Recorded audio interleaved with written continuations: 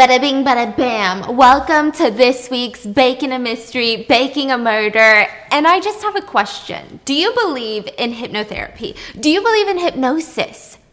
Yes. You do? Like, in what sense? Do you actually believe in the stage people who go up on stage and they're like, bark like a dog. Now take out your wee-wee and start yanking it in front of everyone. And then they're like, no. Do you believe in that type of hypnosis, or are you talking clinical sense hypnosis? I believe it. I think it's true. Really? Yeah. Fascinating. Okay, so maybe you don't, maybe you don't. Maybe you do, maybe you don't. But this movie that I'm talking about today is fascinating. I'm also going to be baking a tres leches Biscoff cake. Do I think that this is going to offend every single person who eats the authentic tres leches cake? Yes, I do. I apologize in advance. I saw this recipe online and it looked delicious, and I had some Biscoff laying around, so that's what we're making, okay? We're talking about The Great Hypnotist today. This is a movie that I found so utterly fascinating. I mean, it shows the life of a psychiatrist who focuses on general hypnotherapy to cure his patients of anxiety disorders, depression, PTSD, trauma, like all of that and beyond. I am a huge believer in clinical hypnotherapy, so I feel like So you do believe in it? in the clinical sense. I don't think that hypnotherapy can make me do something that I didn't already want to do. But I do believe that it's valid. Like, the work of suggestions and being relaxed enough to be open to suggestions, I think that's true. But I don't necessarily believe in it in the sense of, you know, when they use hypnotherapy as like crime witnesses? I'm like, I don't know about that one.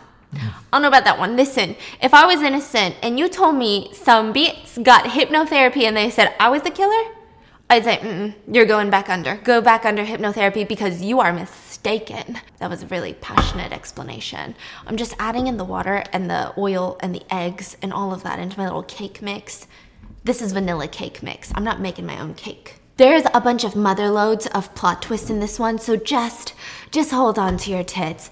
Let's get started with this whole thing. There is a woman named Sherry, and you know what? Sherry's a good mom. I mean, that's all I can really say about her. She takes her 4-year-old with her everywhere she goes. I mean, they're attached at the hip, essentially. Sometimes she takes her 4-year-old kid to places she really shouldn't be taking her 4-year-old kid. Like to the dark, lonesome places at night. And on one of those very occasions, she ends up alone with her child in this abandoned asylum. I don't even know where you find those. Are those not in the middle of nowhere? She takes a 4-year-old kid to an abandoned mental asylum. Yeah, precisely. Okay, like Hold a horror Halloween type of thing? No, but it's like, it's not plugged in. Oh my gosh, thank you. Low speed for 30 seconds. Just kind of mix them up, you know? Until moistened. Moistened, it's moistened. Is it moistened? Oh, yeah. And then be at medium speed for 2 minutes. 2 minutes.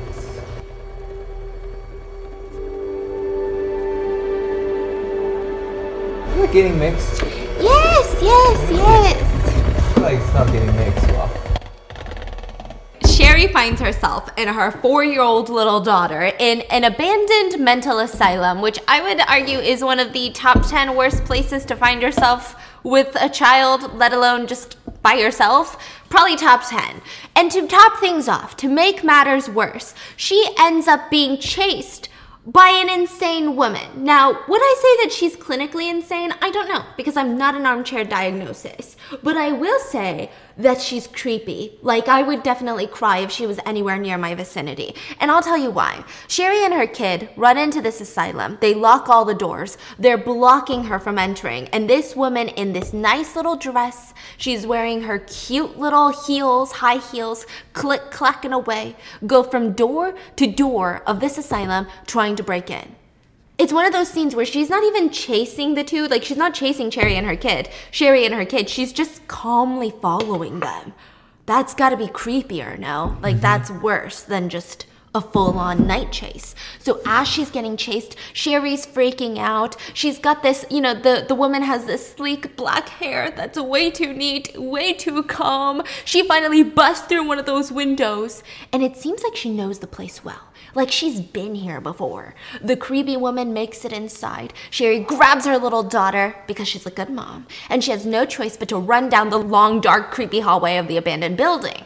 And the woman is just tick, tick, following her with the click of her heels. So now I'm going in with this Biscoff butter type concoction, which is just Biscoff cream and butter. And it's no way gonna be good for your health, but that's okay. Sweets are never good for your health, but they're good for your heart. Not medically speaking. So I'm just gonna make little swirls. I've poured the Biscoff butter in there. I think that this is enough. I mean, the recipe was really freehand it yourself. So I'm gonna go stick this in the oven and I'll be right back for 28 minutes. Listen, you don't wanna see the cake, but I'm gonna show it to you. It's a weird cake. I think I made it wrong. What do you mean? It looks good. This is the cake. So I'm supposed to cut the top off. Can I try? Delicious. At least tastes good? Tastes very good, very moist. I'm surprised. You made this? I made this, according to the directions on the box. Don't mind if I do. My breakfast tomorrow, look at that. Cake for breakfast. Well, This guy thinks that anything that resembles a muffin, it could be a cupcake, is breakfast. Okay, now I'm just gonna poke some holes in here because I got some liquid going in. Now, Sherry and her daughter, they run into whatever room that they can find in this abandoned insane asylum. Because remember, they're being chased by this creepy woman whose heels are click-clacking down the hallway. So they try door number 1, nothing. Door number 2, nothing. Door number 3 finally opens and they run inside. They don't even check what's inside the room, as if whatever's inside there cannot be as terrifying as this woman chasing them down the hallway. So they push open the door. Sherry grabs her little kid in. They close it shut. She's leaning up against it so this lady can't open it.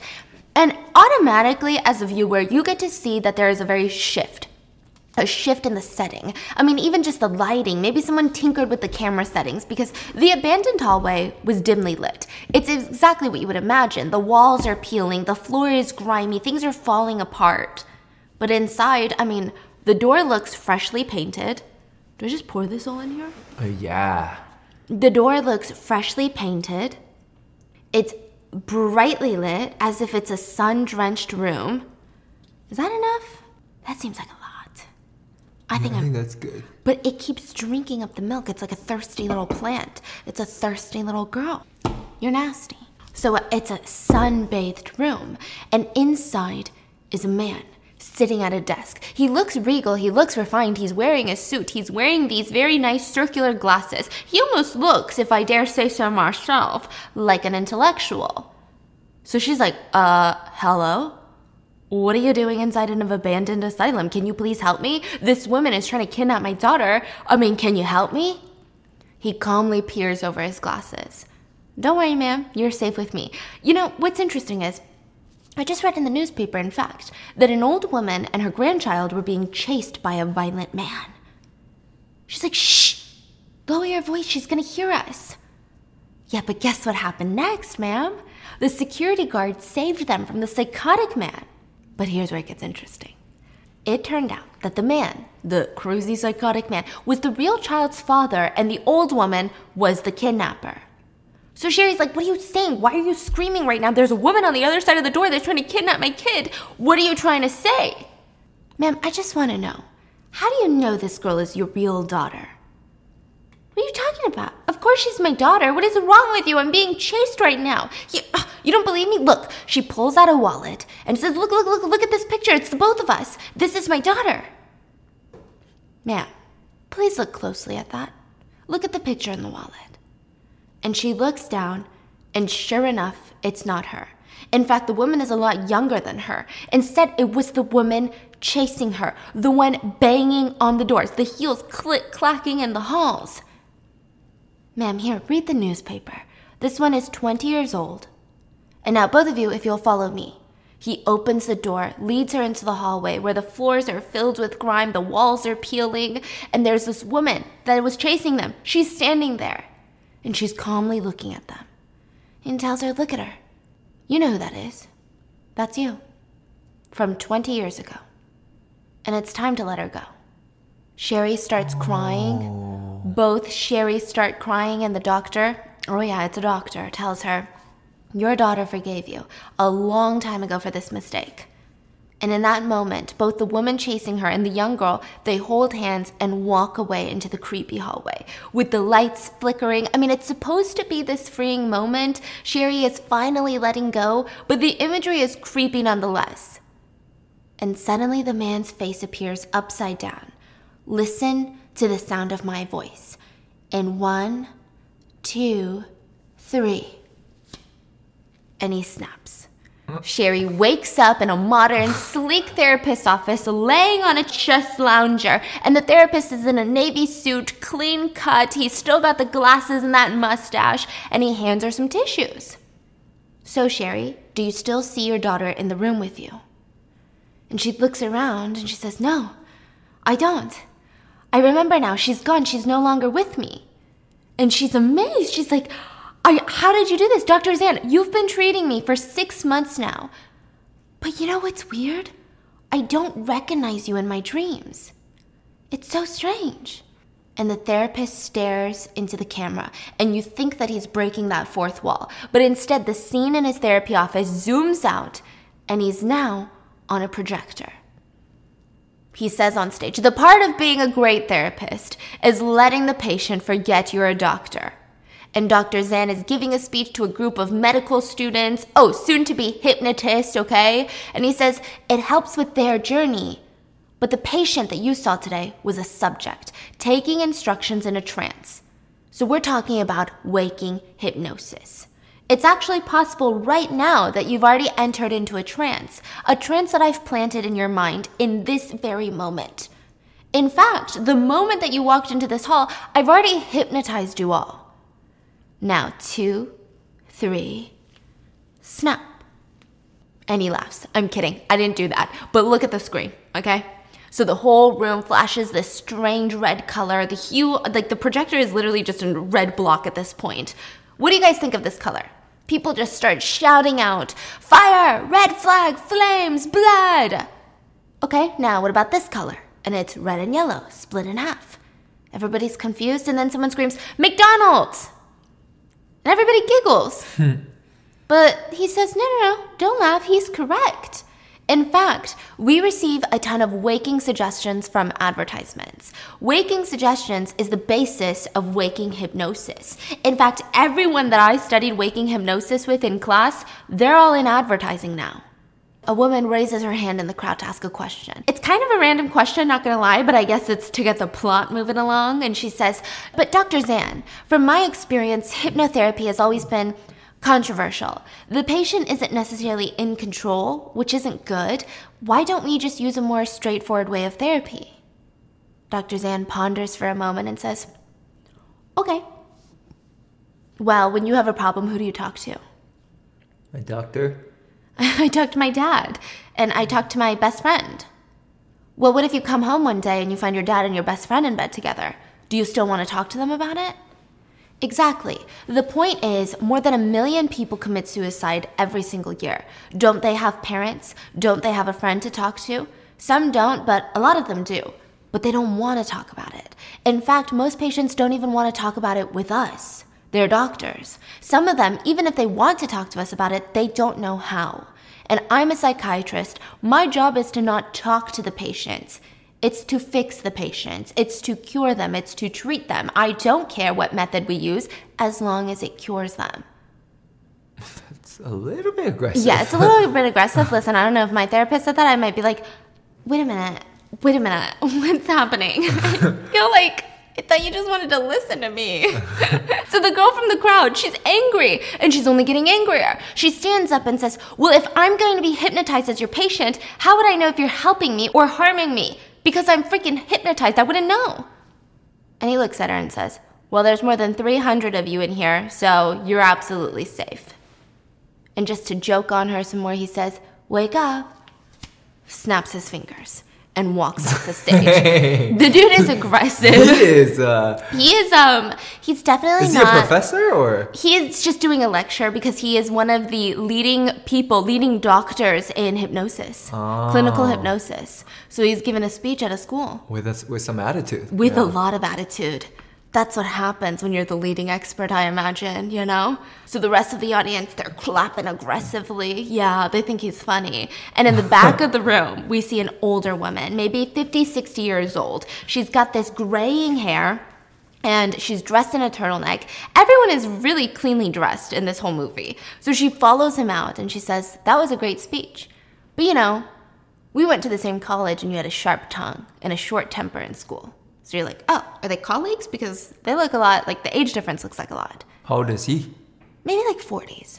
Oh, so she's a lot older. But they didn't go to the same school. She was his professor. Oh. So he says, Professor Fang, you're not here to yell at me, are you? Because that's what you're doing. No, of course not. I actually came here because I have a patient. I would like to refer her to you. It's a special case. And she whips out this large folder from her briefcase. Here. She was adopted from a local orphanage at 6 years old, so she's probably in her 30s now. She started displaying some odd symptoms. She's consulted various doctors, and it's not going away. Her foster parents are actually friends with my husband, so they asked me for help. I feel like you're a little bit more suitable than me on this one. And he's like, okay, well, what's her condition? They stop walking, and she looks at him and says, have you ever heard the saying, I see dead people? Okay, so she's having visual hallucinations? If it were that simple, you think I would be here. She's a very logical one, okay? Very smart. And her story, her delusions, they make sense. There's no holes in her story. There's no holes for you to poke at to show her why it doesn't work. So the two, they walk to Dr. Zan's car, which you can tell he's doing really well by the impeccably decorated office to his tailored suits and now his Range Rover. He gets in to start his car, and Professor Fang gets in the passenger seat, and you see him get a little nervous. He says, actually, there's a restaurant around the corner. Do you want to grab a bite with me? They go, and they walk together, and I'm like, does he have a crush on Professor Fang? That was the vibe I was getting. So we see Dr. Zan listening to an audio recording of his new patient in his office. Let's call her Anna. And she's got this I don't know why I was expecting a creepy little 6-year-old girl's voice to be like, I see dead people. My dad beat my mom, and now I'm here, and she's dead, and he's always holding on to her. I was expecting that, but she's like a 30-year-old woman. What's my next step? Mix well, sugar, that, and then a drizzle of the butter. Okay. Decorate the cake. A drizzle of this. Yeah, and then you want to mix well. That's the topping, so it needs to be creamy. Okay.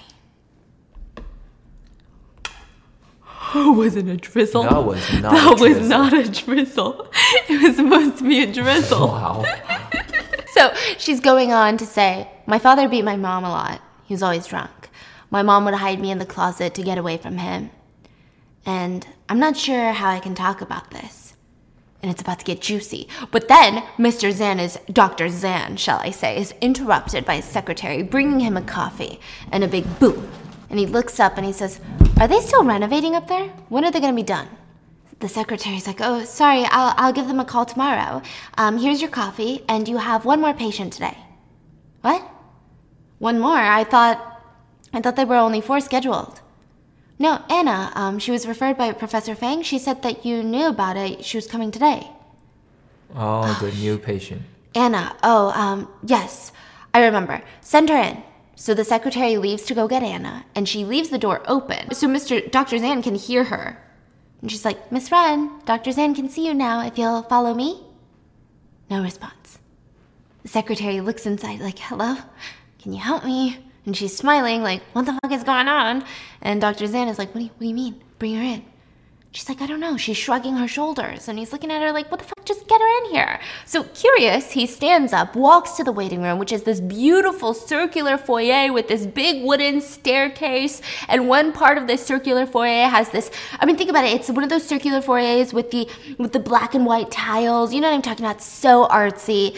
And one section has this massive 6-foot tall grandfather clock tick, tick, tick. What a hypnotist type clock to have, right? And Miss Wren, she's got her back to Dr. Zan and she's staring at it. And she says, listen to the clock. Something is wrong with it. Yeah, I can have someone fix it tomorrow, and if you'll just come in. No, I know what it is. It's slow. I can fix it. She opens it up and fixes it one by one, adjusts it like by a minute. And I mean, is she bullshitting? Because she didn't have her phone out, so how did she know the clock was freaking a minute or two late? That is creepy, is that not? Is this her way of being like, Biss, you had me waiting out here because your clock is broken, get your shit together, Dr. Zan? I don't know, but it's creepy. She turns around, and she's beautiful, by the way. I mean, of course she is. The girl who sees dead people is drop dead gorgeous. Of course, of course. She says, my name is Anna. Nice to meet you. And she walks into the office, sits down, takes out one of those fancy metal cases for cigarettes and is about to light one up. Oh, sorry, Anna, no smoking allowed. And boom, another construction noise. It just seems like a lot is happening right now. Like, it's just too much. If this was my first therapy session, I would be stressing out because he seems distracted. I know my life isn't that entertaining, but still, can you get a little bit more involved, doctor? So Dr. Zan excuses himself, probably to go yell at the upstairs tenants, and Anna just sits there and waits. So Dr. Zan instead rushes into the secretary's office. Hey, nobody's been leasing that space in years. If they really want to renovate it, they can tell him to do it later. So call the landlord. Not during my business hours. Okay, Dr. Zan, got it. I just want to say, everyone is always like, how did you guys make it 8.5 years? Are you not sick of each other yet? Yes, we are. But how do you keep it hot and steamy in the bedroom? Are you not bored of each other yet? And I have a secret. It's not riveting. It's not like this super scandalous secret, but it's just so simple. Keep trying new things, okay? Keep discovering new things. Not only keep discovering new things about your partner and their bodies and their pleasure points, but more importantly, your own. Because I feel like when you know how you feel, you can communicate that better to your partner. And my favorite way of exploring these days has been with the Tiani duo from Lilo. We have pretty much tried everything from Lilo, and we have them on rotation because honestly, they're so versatile, they're so fun, they're really unique, and they have this amazing experience. So the Tiani duo is a vibrating couples massager. It's got 2 powerful motors that are specifically designed for couples who want to deepen their physical attraction to each other, their physical connection. The motors work in tandem to provide this dual sensation inside and out, and it comes with this Sense Motion remote, which allows for a truly immersive pleasure. It's soft, it's flexible, it bends to suit all body types and shapes comfortably, and it helps you achieve the legendary synchronized harmonious orgasm. Okay, now I'm not saying that in this moment you will hear the noise, but you just might because it's that good. A synchronized orgasm is probably one of the ways that we fall in love with each other all over again. And I know it's dramatic, but really, if you've had one, you know the feeling. It's like this deep connection you feel, even for the whole day afterwards. And if you haven't felt it, the Tiani duo can help you. So make sure to check out the Tiani duo and all of Lilo's amazing products. You'll thank me. Your partner will thank me. Your other partner will thank me. I'm just kidding. Make sure to check that out, linked in the description. And thank you, Lilo, for sponsoring today's BAM. So he proceeds to call a former classmate of his that was one of the various doctors that Anna was seeing about her condition. So this is all while Anna is in his office. And he says, "Hi, Nadia. This is Dr. Zan. I was just calling you about a former patient of yours, Anna Wren." Oh, my God. I know Professor Fang probably set you up for this, but I would just... Silence. And suddenly, listen, there's something really off about that woman. What? So when I was trying to have a heart-to-heart conversation, and I just felt like she was closed off, and she wasn't telling me something. I closed my notebook, and I said, "Listen, let's just talk, okay? Whatever's on your mind, let's talk about it." She looked me dead in the eye, and she said, "Nadia, isn't it exhausting every single day to sit there and pretend to care about your patients, but at the end of the day, you only ever see them as patients?" And I told her, "Anna, there must be some sort of misunderstanding." And Anna told me, "No, you misunderstood me. I'm not sick." And at that moment, Anna's eyes got wide, and she looks under the glass table, and she's trying to not noticeably be panicked, but she's panicking. And Nadia follows her eyes, and there's nothing there. And after a while, Anna breathes in, and she jumps a little. And she collects herself and says, the thing about abandoned children is that they will give anything to meet their birth parents. They will do anything to find them. And once they find them, they will never let go. And she looked down under the table and looked straight at Nadia's stomach and back down under the table. What? Nadia is on the phone explaining this to Dr. Zan, and she says, but here's the thing. Before I had children, I was pregnant before, and I had an abortion. It was pretty late on, and I felt really weird about it, but it seemed like she knew. It seemed like she was taunting me, that my child was there. How did she know? Dr. Zan, not being a superstitious one, is like, maybe she took a guess. Maybe you were touching your stomach. I don't know, making it obvious. She probably picks up some clues. She's smart. We know that. No, that's not it. Listen, I advise you to give up. She's trouble. No doctor has been able to help her. She's delusional. And Dr. Zan hangs up, and he's thinking to himself, well, that's why I was better in class than Nadia. She kind of sucked.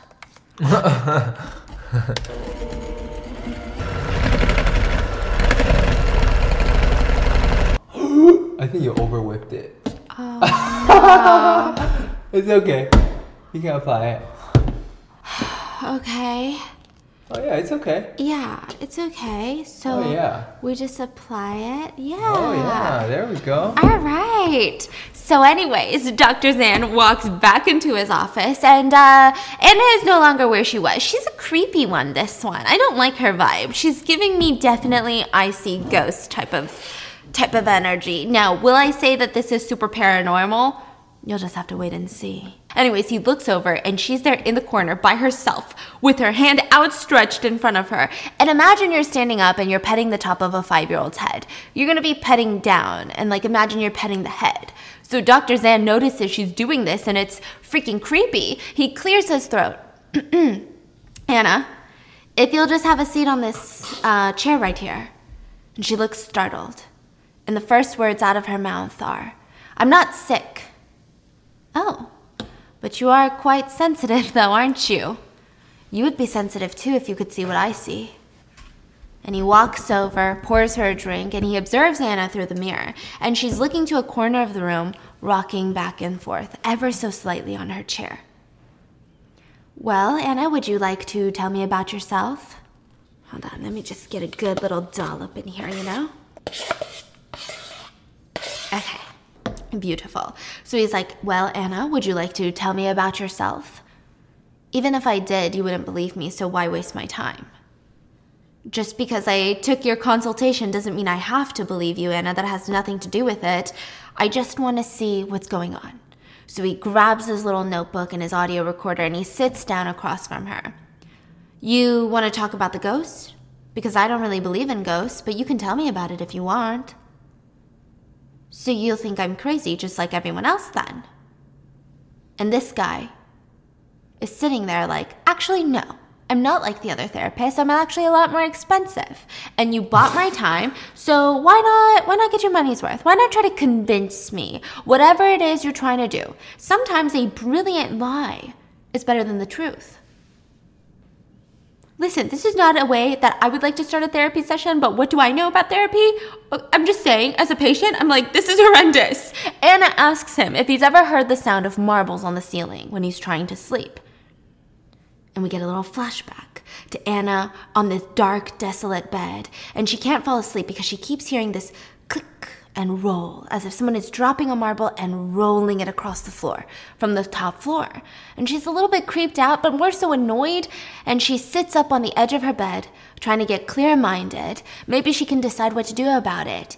And out from under the bed rolls a blue marble. Oh no. Have you ever had that happen to you, doctor? No, but clearly that could be a lot of different explanations in something like this. It could have been the pipes making that noise, and you coincidentally had a marble roll out from under your bed. Did you know a lot of houses are not completely level in this area? And that's completely up to code. Well, I get up to put the marble on my desk. And what do you know? Out comes yet another blue marble. And at this point, I was a little freaked out. I mean, there is no good logical explanation for this. I did try my best to remain calm. Maybe there's something under the bed. Maybe a stack of marbles. Perhaps you're right, the floor is uneven. So I grabbed my phone. I turned on the flashlight. I got onto the floor to look under. There was nothing. I thought it to be... Look, Bumble knows you're exhausted by dating. All the must not take yourself too seriously and 6'1" since that matters. And what do I even say other than hey? Well, that's why they're introducing an all-new Bumble with exciting features to make compatibility easier, starting the chat better, and dating safer. They've changed, so you don't have to. Download the new Bumble now. Very, very strange. Okay, now we're gonna go in with the Biscoff crumbles. Oh yeah, this is the best part. Is this supposed to look like this? It's supposed to look a little worse, but I'm actually really talented. I see. You know those Netflix baking shows? Yeah, no wonder it's like different from what I've seen. Yeah, like better though. Yeah. Precisely. Yeah. Exactly. Okay, there we go. Beauty in its ultimate form. Beauty in its truest form. Now we just cut into it. Wow, beautiful. It's so simple, so easy to make, nowhere near authentic. Wow. It's soaked in milk and evaporated milk, condensed milk.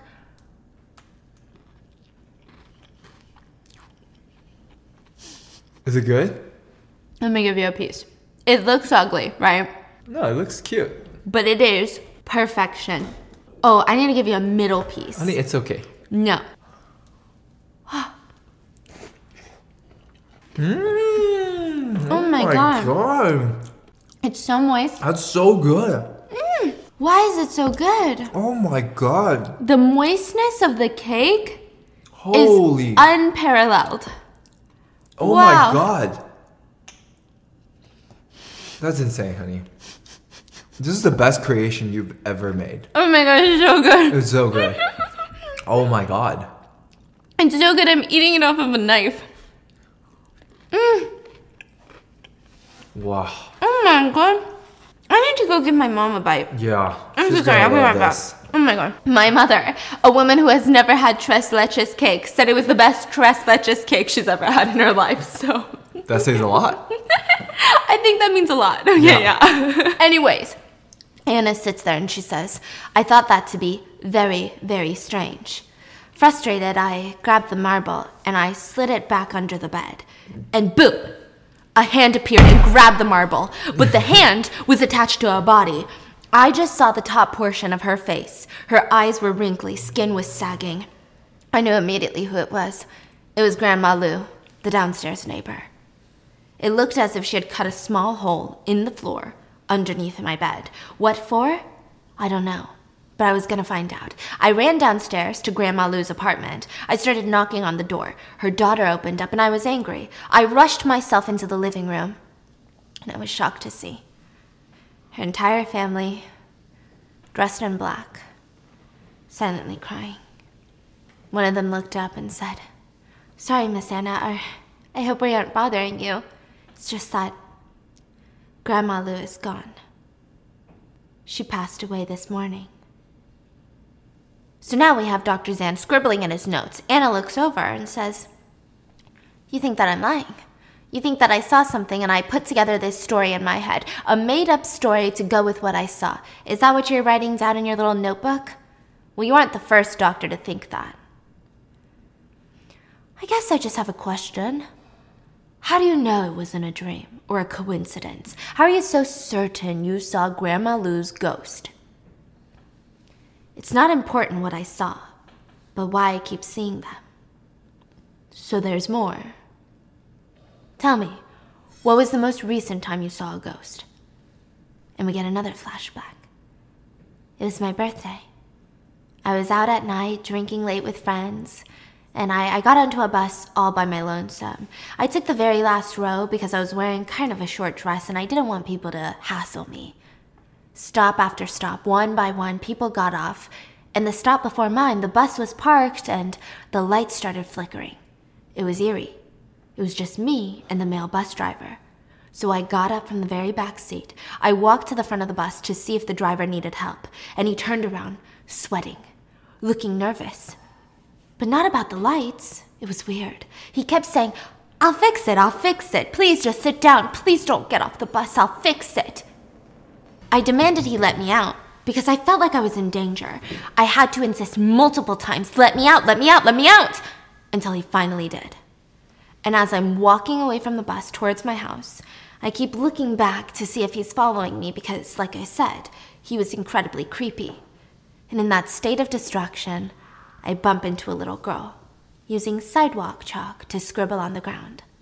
And I said, oh my God, little girl, are you okay? And she looks up at me, tears in her eyes, but she doesn't say anything. I felt like my eyes were drawn to hers for some reason. I couldn't look away. And in that moment, the bus pulled up and hit the little girl. He smashed into her. He ran her over. Only she wasn't there anymore. She was gone. It was just me and the bus. The bus driver asked me if I wanted to get back on the bus now that he had fixed it, and I insisted that I would walk. And as he starts slowly driving off, that's when I see, inside the bus, is the little girl. So I start following the bus. And Dr. Zan interrupts this story. What was the license plate on the number of this bus? What? What does that matter? It was 8561. And he scribbles it down. Well, I chase after the bus. And I pass by this university. And there I look up. And I see posters. The girl had been murdered. That little girl that I saw on that bus, that little girl that I ran into, she had already been murdered. Dr. Zan gets up, pours another glass of water, and Anna gets up from her seat too, and he asks her to continue. So Anna, are you implying that the bus driver was a murderer? I am. In fact, it made the news. It's a solved case. He killed her. She grabs the newspaper out of her purse and hands it to him. And the doctor tells her, but this proves nothing. This proves nothing that you were there, and more importantly, this story works with or without ghosts. And you came here because you want to stop seeing ghosts. Like I said, doctor, it's not about what I saw, it's about why I saw it. Okay, fine. Then get to the root of it. Let's talk about you. Let's talk about your foster parents, everything. You obviously resent your foster parents for constantly bringing you to psychiatrists, and so you come in here and you antagonize me. And let me tell you something, Anna. You cannot use being an orphan as an excuse for everything. Anna walks over to another couch and she sits down, and she crosses her legs and she starts her story. Okay, you want to know? Well, when I was 4, my biological parents took me to an amusement park. There were clowns, rides, and we had an amazing time. And then my parents slipped a little note in my pocket and they told me they were too scared to go on the Ferris wheel. But they would be right here, waiting for me when I got down. So I got on the Ferris wheel completely alone. And by the time I got out, well, you guessed it, I was alone. They had left me, they abandoned me, and I was taken to an orphanage. I remember the red flowers on the ground at the orphanage, the cotton fibers on the trees. Oh, and that letter was the suicide note.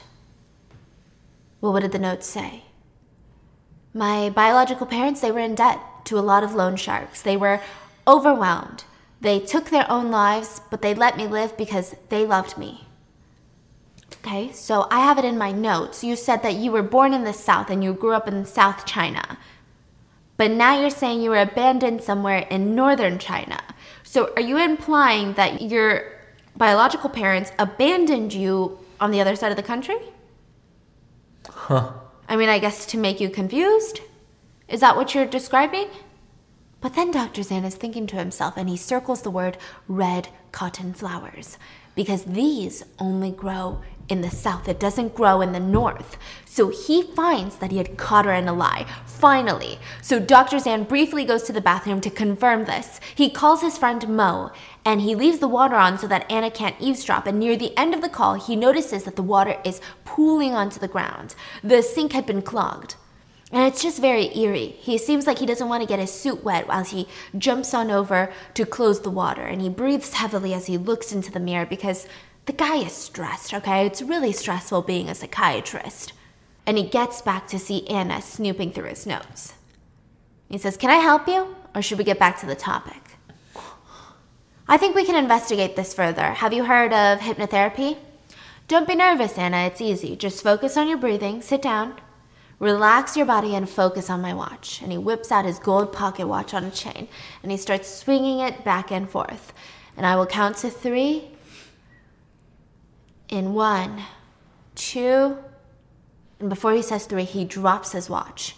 Honestly, a noob mistake, party foul. Anna smirks. She bends over, picks it up, and says, "So am I supposed to be hypnotized now?" And she looks up, and Dr. Zan is making eye contact. 3. And out goes Anna. She's hypnotized. What? Now, I'm sure, scientifically speaking, your brain does not do this, but Anna is now transported back to her birth home, and it's not a beautiful place. I mean, the grass is long, it's unkept, it's dead, everything around her looks dead and abandoned, there's no color in the sky, everything is cold. She looks down at her finger and there's a little bleed. What? But Dr. Zan is fine. She's laying on his office couch describing everything to him. She can still hear his voice. That's good. And he says, "Now there should be a door. Go through that door and you'll see all the answers you're looking for." Anna's scared, but she clenches her fists and goes through the first wooden door. And in the middle of the abandoned area, just floating there, the door is there, essentially. And she walks through it.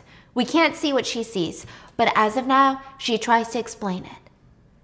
Oh my God, there's water. There's a lot of water. And she shoots up into a sitting position, tears in her eyes. So she's in the office, like just erect now. She's in a hypnotic state. She's in hypnosis. And she starts crying out, "I'm sorry, but there's nothing I can do to help you now. You're already dead. I'm so sorry. It wasn't me." And she's about to have a full-on freak out, and Dr. Zan tells her, "Go back to the door and walk out if it's too much. Do you see the door next to you?" She says, "Door 502? 502? It doesn't matter the door number. If you can't handle it, just walk back through the door." I can't. It's locked." "That's okay. Don't panic. There's a key in your pocket. Use it to open the door and get out." And she starts hyperventilating. She's breathing fast, and he says, okay, on my count of 3, you're coming out. In 1, 2, 3. And he snaps, and she falls back onto the couch. And her eyes blink open. Her eyes are big. And she says, "I see a lake. A big lake with a bridge over it." And she goes back out. And Dr. Zan starts scribbling, "A lake with a bridge over it." And when he looks up, he's on a wooden bridge looking into a big lake. He's confused, like, what? What is happening? And Anna walks up to him and pushes him into the lake. He starts drowning, sinking deeper and deeper into the lake until the lake spits him back out and he lands on his office chair and he's coughing. He feels like he just drowned. He starts loosening up his tie. He's profusely sweating. And Anna is sitting there calmly. "Sleeping on the job, huh? Some professional you are." "What the hell did you just do?" "Nothing. I didn't do anything." Dr. Zan checks his tape. Nothing was recorded. "You erased my audio." And in that tense moment, his phone rings. It's Mo, his friend from social services. He runs out to take the call, and his secretary hands him a piece of paper. She looks really worried and stressed. We don't really know what's going on, but we do know that Dr. Zan is big mad. Whatever it is, he's pissed off. He runs back into the office where Anna is, slams the door shut, and said, "I remember you said you saw cotton, red silk flowers the day you were abandoned. Now, I wonder how you could have seen that. Because from what I know, the only trees that look like that during that season is the red silk cotton tree. But our northern cities don't have that, so how could you have seen that? Anna, I can tell you with all certainty that you were abandoned by them. They did not take their own lives." She says, "What? That's not true. My biological parents did not abandon me. They took their own lives and they left me alive because they cared about me." And he grabs the piece of paper, slides it over the desk to her. "What's more, Anna, is that they aren't even your biological parents. They were your first adoptive parents. You don't remember because you were 2 years old. But Anna, you don't have a birth certificate. You don't even have a name. You were an orphan in the truest form. You don't know your biological parents. You were abandoned by your first adoptive parents, who are not dead, by the way. They had a son after abandoning you. They wanted their own birth children, and they got it. So they left you on that Ferris wheel. And Anna starts crying, and she's like, no, they would never do that. They would never do that. Look here, look. And Anna looks at the documents, and she gets a flashback. She sees everything he's saying is true. Anna is in another hypnotized state. And Dr. Zan is proud of what he's done. He says, now that you know the truth and all the answers are within you, I want you to wake up in 1, 2, 3. She wakes up and she realizes the red flowers are from when her biological parents abandoned her in the South. She was then adopted and abandoned by her new adoptive parents in the North, but they were expecting a child. And they only wanted to adopt because they thought they couldn't conceive their own. So she was abandoned twice? Yes. She protected herself into believing she was only abandoned once. The two situations, they overlapped, and all these ghosts that you see or you claim to see, well, they're just all versions of you in your past that you refuse to believe are yours. Your adoptive parents, they gave you a marble as a gift before abandoning you. The girl that was separated from her parents while on that bus, that was you. So I need you to stop lying now, Anna. I know there are things you are hiding from me, like your fiancé. You haven't brought him up once. You took off your ring, but during the last 90 minutes, you have instinctively touched that finger about 10 times. You can take the ring off all you want, but your body still remembers the absence. So what is it about your fiancé that doesn't fit into the story? Why don't you want to bring him up? And Anna's pissed off at this point, and she's getting up, grabbing her purse, getting ready to storm out of there. But then, boom, the lights turn off. She's in pitch darkness. Dr. Zan says, don't worry. Don't panic. Old houses are like that. The power shuts off every now and then. Do you want to smoke a cigarette with me? And the lights turn on and he says, you know what? It's been a long day. We've already run past our session, so let's end it here. That's it? Yeah, that's it. So Anna reluctantly walks out, and she seems creeped out. She walks out to see the beautiful circular foyer has transformed into what it was before. The walls are painted a deep, rich green. The staircase railing is much older. There's kids playing around, screaming, running up and down the stairs. And Anna's confused. She just walked out of the psychiatrist's office. Why are there kids running around? Why does it not look like the same staircase? One of the kids grabs her arm, starts forcing her to run up the stairs with her. And when she gets upstairs, she sees herself, a younger version of herself, hanging out with the kids at the orphanage that she was in prior to being adopted. She seemed to have a close relationship with the director. That's where Anna bumps into a guy named David. David is a volunteer who brings supplies and other items to the orphanage. He was also a former resident, and he was never formally adopted. So now he comes back to give back, and the two of them, they start dating, and it's honestly super cute. Anna finally feels happy. He even tells her one day, I know you were sad that there's no record of your birthday, Anna, but I was thinking, maybe I could share mine. From now on, our birthday is March 3rd. And they promise each other to never abandon one another and be each other's family forever. Start a family of their own. But then Anna wakes up in a coffin next to her beloved David. And he says, but you knew that could never be true.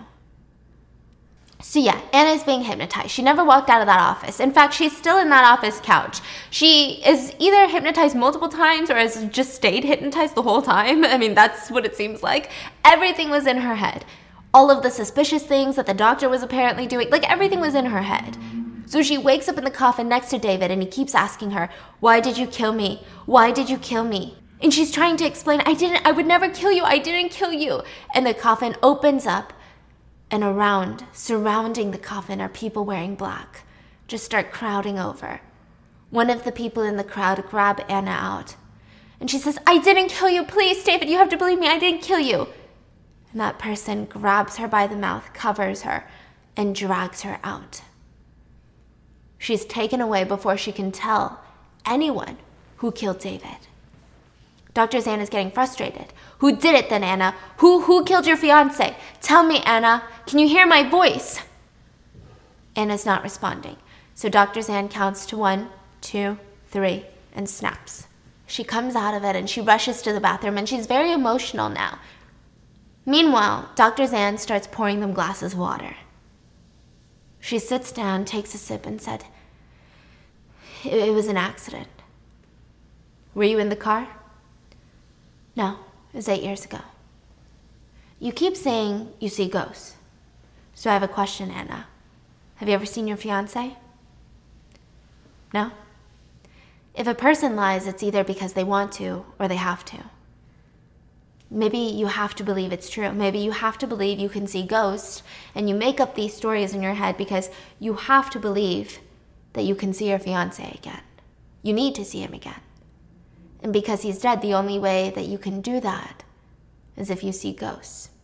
And Anna starts crying and sobbing, and they start playing that heartwarming realization music. And she turns around and she's sobbing, her shoulders are shaking. And she whips back around, eyes red, and said, You almost had me there, doctor. But if that's true, why do you have 2 people following you around the room since I stepped foot in this door? And he looks at her with disgust. I don't know why I'm wasting my time with you. This session is over. Get out. There's no one else in the room but us. You know that. The woman, she has long hair and an almond-shaped face, and her eyes are haunted, penetrating. But the man, he's got short hair, narrow eyes, the quiet type. They say your birthday is December 28th. I said get out.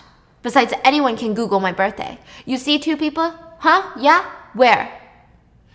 Like I said, it's not why I see them. It's what do they want from me. And Anna grabs the cup of water on his desk as he's frantically packing up his briefcase, and she tips it over, and Dr. Zan steps back in a panic. They said you're scared of water. And he's disgusted. He's trying to get out. And Anna says, Stop. You said you want to investigate, so investigate. I can give you the proof right now. The 2 people following you, they look like they just climbed out of water. You can choose to believe me or not, but they've been standing there this entire time, right over there. Do you believe me, Captain? Captain? What? What did you just call me? How do you know my nickname? And Dr. Zan gets a brief flashback to a woman calling him Captain in bed. Not in a creepy way.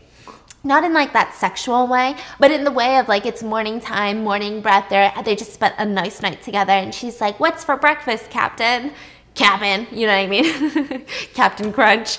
Anyways, so he hears a buzzing in his ear and he starts to lose it. And Anna keeps going. The man over there wants me to tell you that it doesn't matter how many times you say sorry. What's done is done. There's no going back anymore. The doctor's trying to leave and he's kind of stumbling all over the place. But Anna slams him down on the chair and suddenly the lights turn off. Water starts dripping from the ceiling. Obviously, this is in the doctor's head. Then the flashback to bar 502. It's a bar called 502.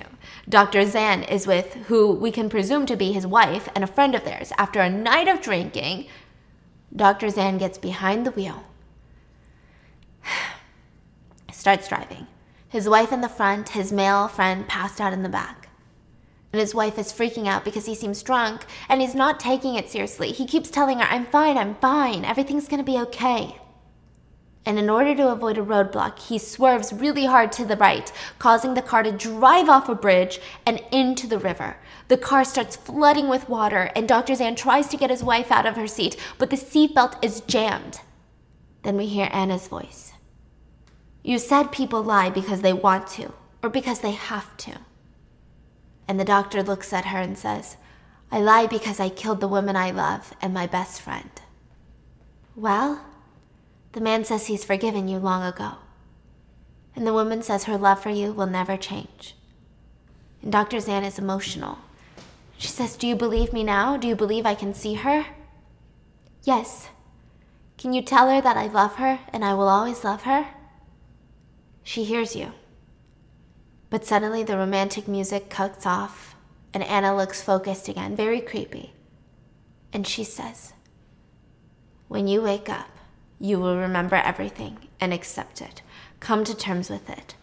And she walks closer to him. With each step, the click of her heels, she whispers, 1, 2, 3, and snaps in his face. And just like that, Dr. Zan wakes up and collapses onto the ground. Listen, it gets wild, okay? Let's go! This is where it gets wild. So the secretary rushes in and thanks Dr. Anna and says the rest are waiting upstairs for her. So you're like, who the fuck is they? You go upstairs. Professor Fang and a bunch of other doctors are watching in real time on a projector everything that took place in the office below. What? The vacant unit upstairs, everyone was up there. That's the noise they were making? The noise, and everyone is thanking her. Thank you, Dr. Gu, thank you. This must have been very difficult for you. Thank you, Dr. Anna. And these two older parents, they stand up, and we can presume that these are Dr. Zan's parents. And they said, how did you fix him? Professor Fang states, PTSD is already very difficult to treat. Extreme measures had to be used for extreme situations. Dr. Zan was starting to hurt himself. He was engaging in self-harm. His family said most of the time it was hard to even know if he was awake or just sleepwalking. He was a shell of a person. So his parents came to me, begging me for help. And I had a new method that I had been wanting to test out. But it was going to be controversial. I didn't know that I was going to have it tested on Dr. Zan, but I knew when I went to visit him at the seminar. He couldn't even drive his car to the restaurant. He wanted to walk. He was scared of driving. The PTSD was still there. So I called in Dr. Gu. Her first question to me was, why is it me? I don't understand. I mean, I would love to, but you chose me specifically? I told her because Dr. Zan's condition is caused by long-term suppression. He needs psychotherapy, but being a skilled psychiatrist himself, normal treatment will do him no good because he knows the procedures all too well. It must be somebody that he perceives to be harmless, a patient, a stranger. And Anna says, but Professor, we know each other. We took waking hypnosis class together. You were our professor. You know that. We know each other. What? Yeah. So Dr. Zan is probably the best in the field of normal hypnosis. But you, Anna, you're my best student in waking hypnosis. You can induce a patient without their knowledge. Besides, deep down, he longs to be forgiven, and you are just the key. We know that all of our defenses are the strongest when we're awake, and the weakest not when we're asleep, but when we're half asleep or half awake. So we will pick the hour when he believes himself to be strong. We will set back the clock. His secretary will, of course, help us. But in reality, he will be exhausted by the start of your session. The coffee will have no caffeine in it. In fact, it will have some melatonin. His secretary will deliver it. It'll be a very, very light sedative almost. When you walk in, you will start the hypnosis without ever letting him see your face. Tell him to listen to the clock. We see back to when she fixed the clock, and Anna whispered ever so slowly, I can fix it, it's a little slow. 1, 2, 3. She was saying that? Yes. Ah! And she turned around and said, Hi, I'm Anna. Nice to meet you for the first time. Besides, Zan himself cannot be upset, because even during his seminar, he proudly stated, the most important part of hypnotherapy is to let the patient forget that you are the doctor. Which is why during sessions when he tries to hypnotize you, it'll be hard. He's good at what he does, Anna. Most likely you will fall under a trance, but you need something to keep you awake. A toothpick, maybe? So when he counts to 3, on the count of 3, what do? Keep it in your hand and prick your finger with it. When you're hypnotized, you will notice that there is blood in your finger, and you will remember what you are here for. So she was hypnotized? She was. Oh my god. And she kept the same story because she remembered what she was here for. You know the real purpose, you know what's going on. It's like lucid dreaming. That will be the hardest part. Zan is ruthless in his practice. There are times where he has hypnotized patients 5 times in one session, so you need to be prepared. If he tries to make you reveal anything about your real identity, you need an exit protocol. So for months, Dr. Gu, Anna, was hypnotized by Professor Fang. And anytime Dr. Fang asked her about herself, Dr. Fang would suggest that someone had grabbed her, covered her mouth, and taken her into a dark hallway. Dr. Anna would be screaming, "Let me go, let me go!" in her hypnosis. And she'd whip around. And it was Professor Fang. "Remember why you are here, Anna. Think hard. What is your purpose in all of this? Before you say anything, remember what your purpose is." Wow. So remember when she got out of her fiance's coffin? Professor Fang dragged her away because she was about to reveal things about her own life, and maybe that would have revealed that she's not Anna or whatever. Yeah. So thankfully, we will have Amy, his secretary, helping us, making sure your identity stays hidden and everybody is on the same page. We will even come up with this fake scenario that you're being hypnotized because you see dead people. He's going to catch you in a lie. It'll go as planned. And as everything is coming down to a close, they see on the projector Dr. Zan wakes up. And everyone in the room rushes out, down to see him. His parents, his peers, his secretary, the other psychiatrist that was on the phone, shit-talking Anna, she's there. Oh my god. Yeah. So Professor Fang. Families have a lot going on. Let Ollie help manage the mental load with new cognitive help supplements for everyone 4 and up, like delicious Lolly Focus Pops or Lolly Mellow Pops for kids. And for parents, try 3 new Brainy Chews to help you focus, chill out, or get energized. Find these cognitive health buddies for the whole fam at ollie.com. That's OLLY.com. These statements have not been evaluated by the Food and Drug Administration. This product is not intended to diagnose, treat, cure, or prevent any disease. Leaves as well. And now it's just Anna in the office watching. Listen, I don't know what's going on with her, but she looks really sinister, like she's hiding something. I don't like it. And she's back in thought. And she reaches up to the screen and almost pets his hair through the screen. And we get one last flashback at the bar. Anna was the date for the best friend. It wasn't 3 people, it was a double date. Anna was there. Professor Fang comes back in and snaps Anna back to reality.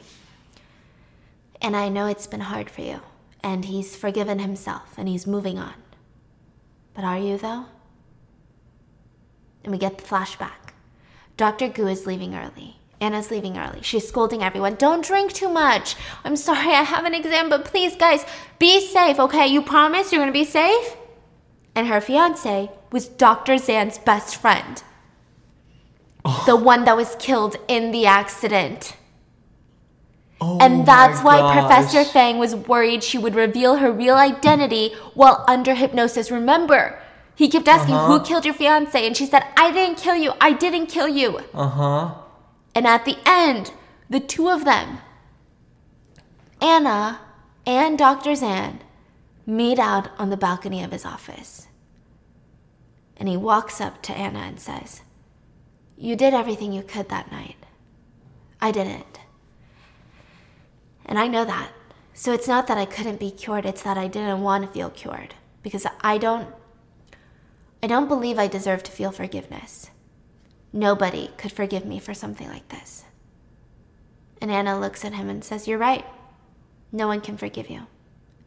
Except yourself." And she gives him a weak smile. And they stand on the balcony, looking out, both crying. Wait, this was after the session, right? Okay. Yeah. And they're both in realization. So Dr. Zan knows it was her that hypnotized him. And that she has essentially forgiven him.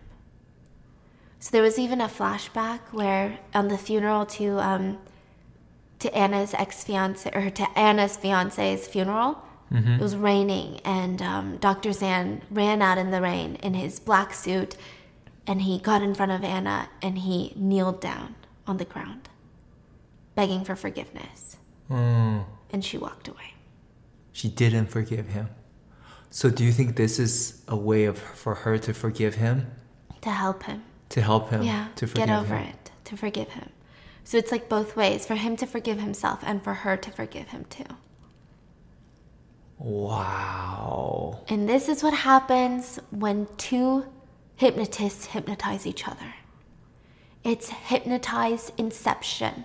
And you know what this really makes me feel? The one moral of the story is, and you're thinking, wow, what's the moral of the story? Don't drink and drive, Stephanie? That too. You're thinking, what's the moral?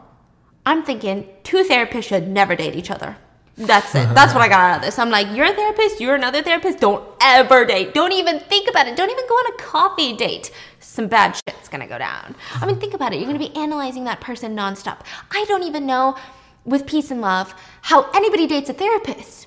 If I was dating a therapist, I can't even imagine dating a therapist. What do you mean? I can't imagine dating a therapist. Because imagine, everything you say, they're going to be like, Stephanie, you're projecting. I know you're angry, but let me just... Okay, so how do you feel again? You know, I think we should really take a look into that. What happened in your childhood that made you feel this type of way? I'd be like, bitch, put the toilet seat down. That's all I'm trying to say. They're like, trauma of open water. A bitch, you're nasty. That's all I'm trying to say. You know? And then they'd be diagnosing me.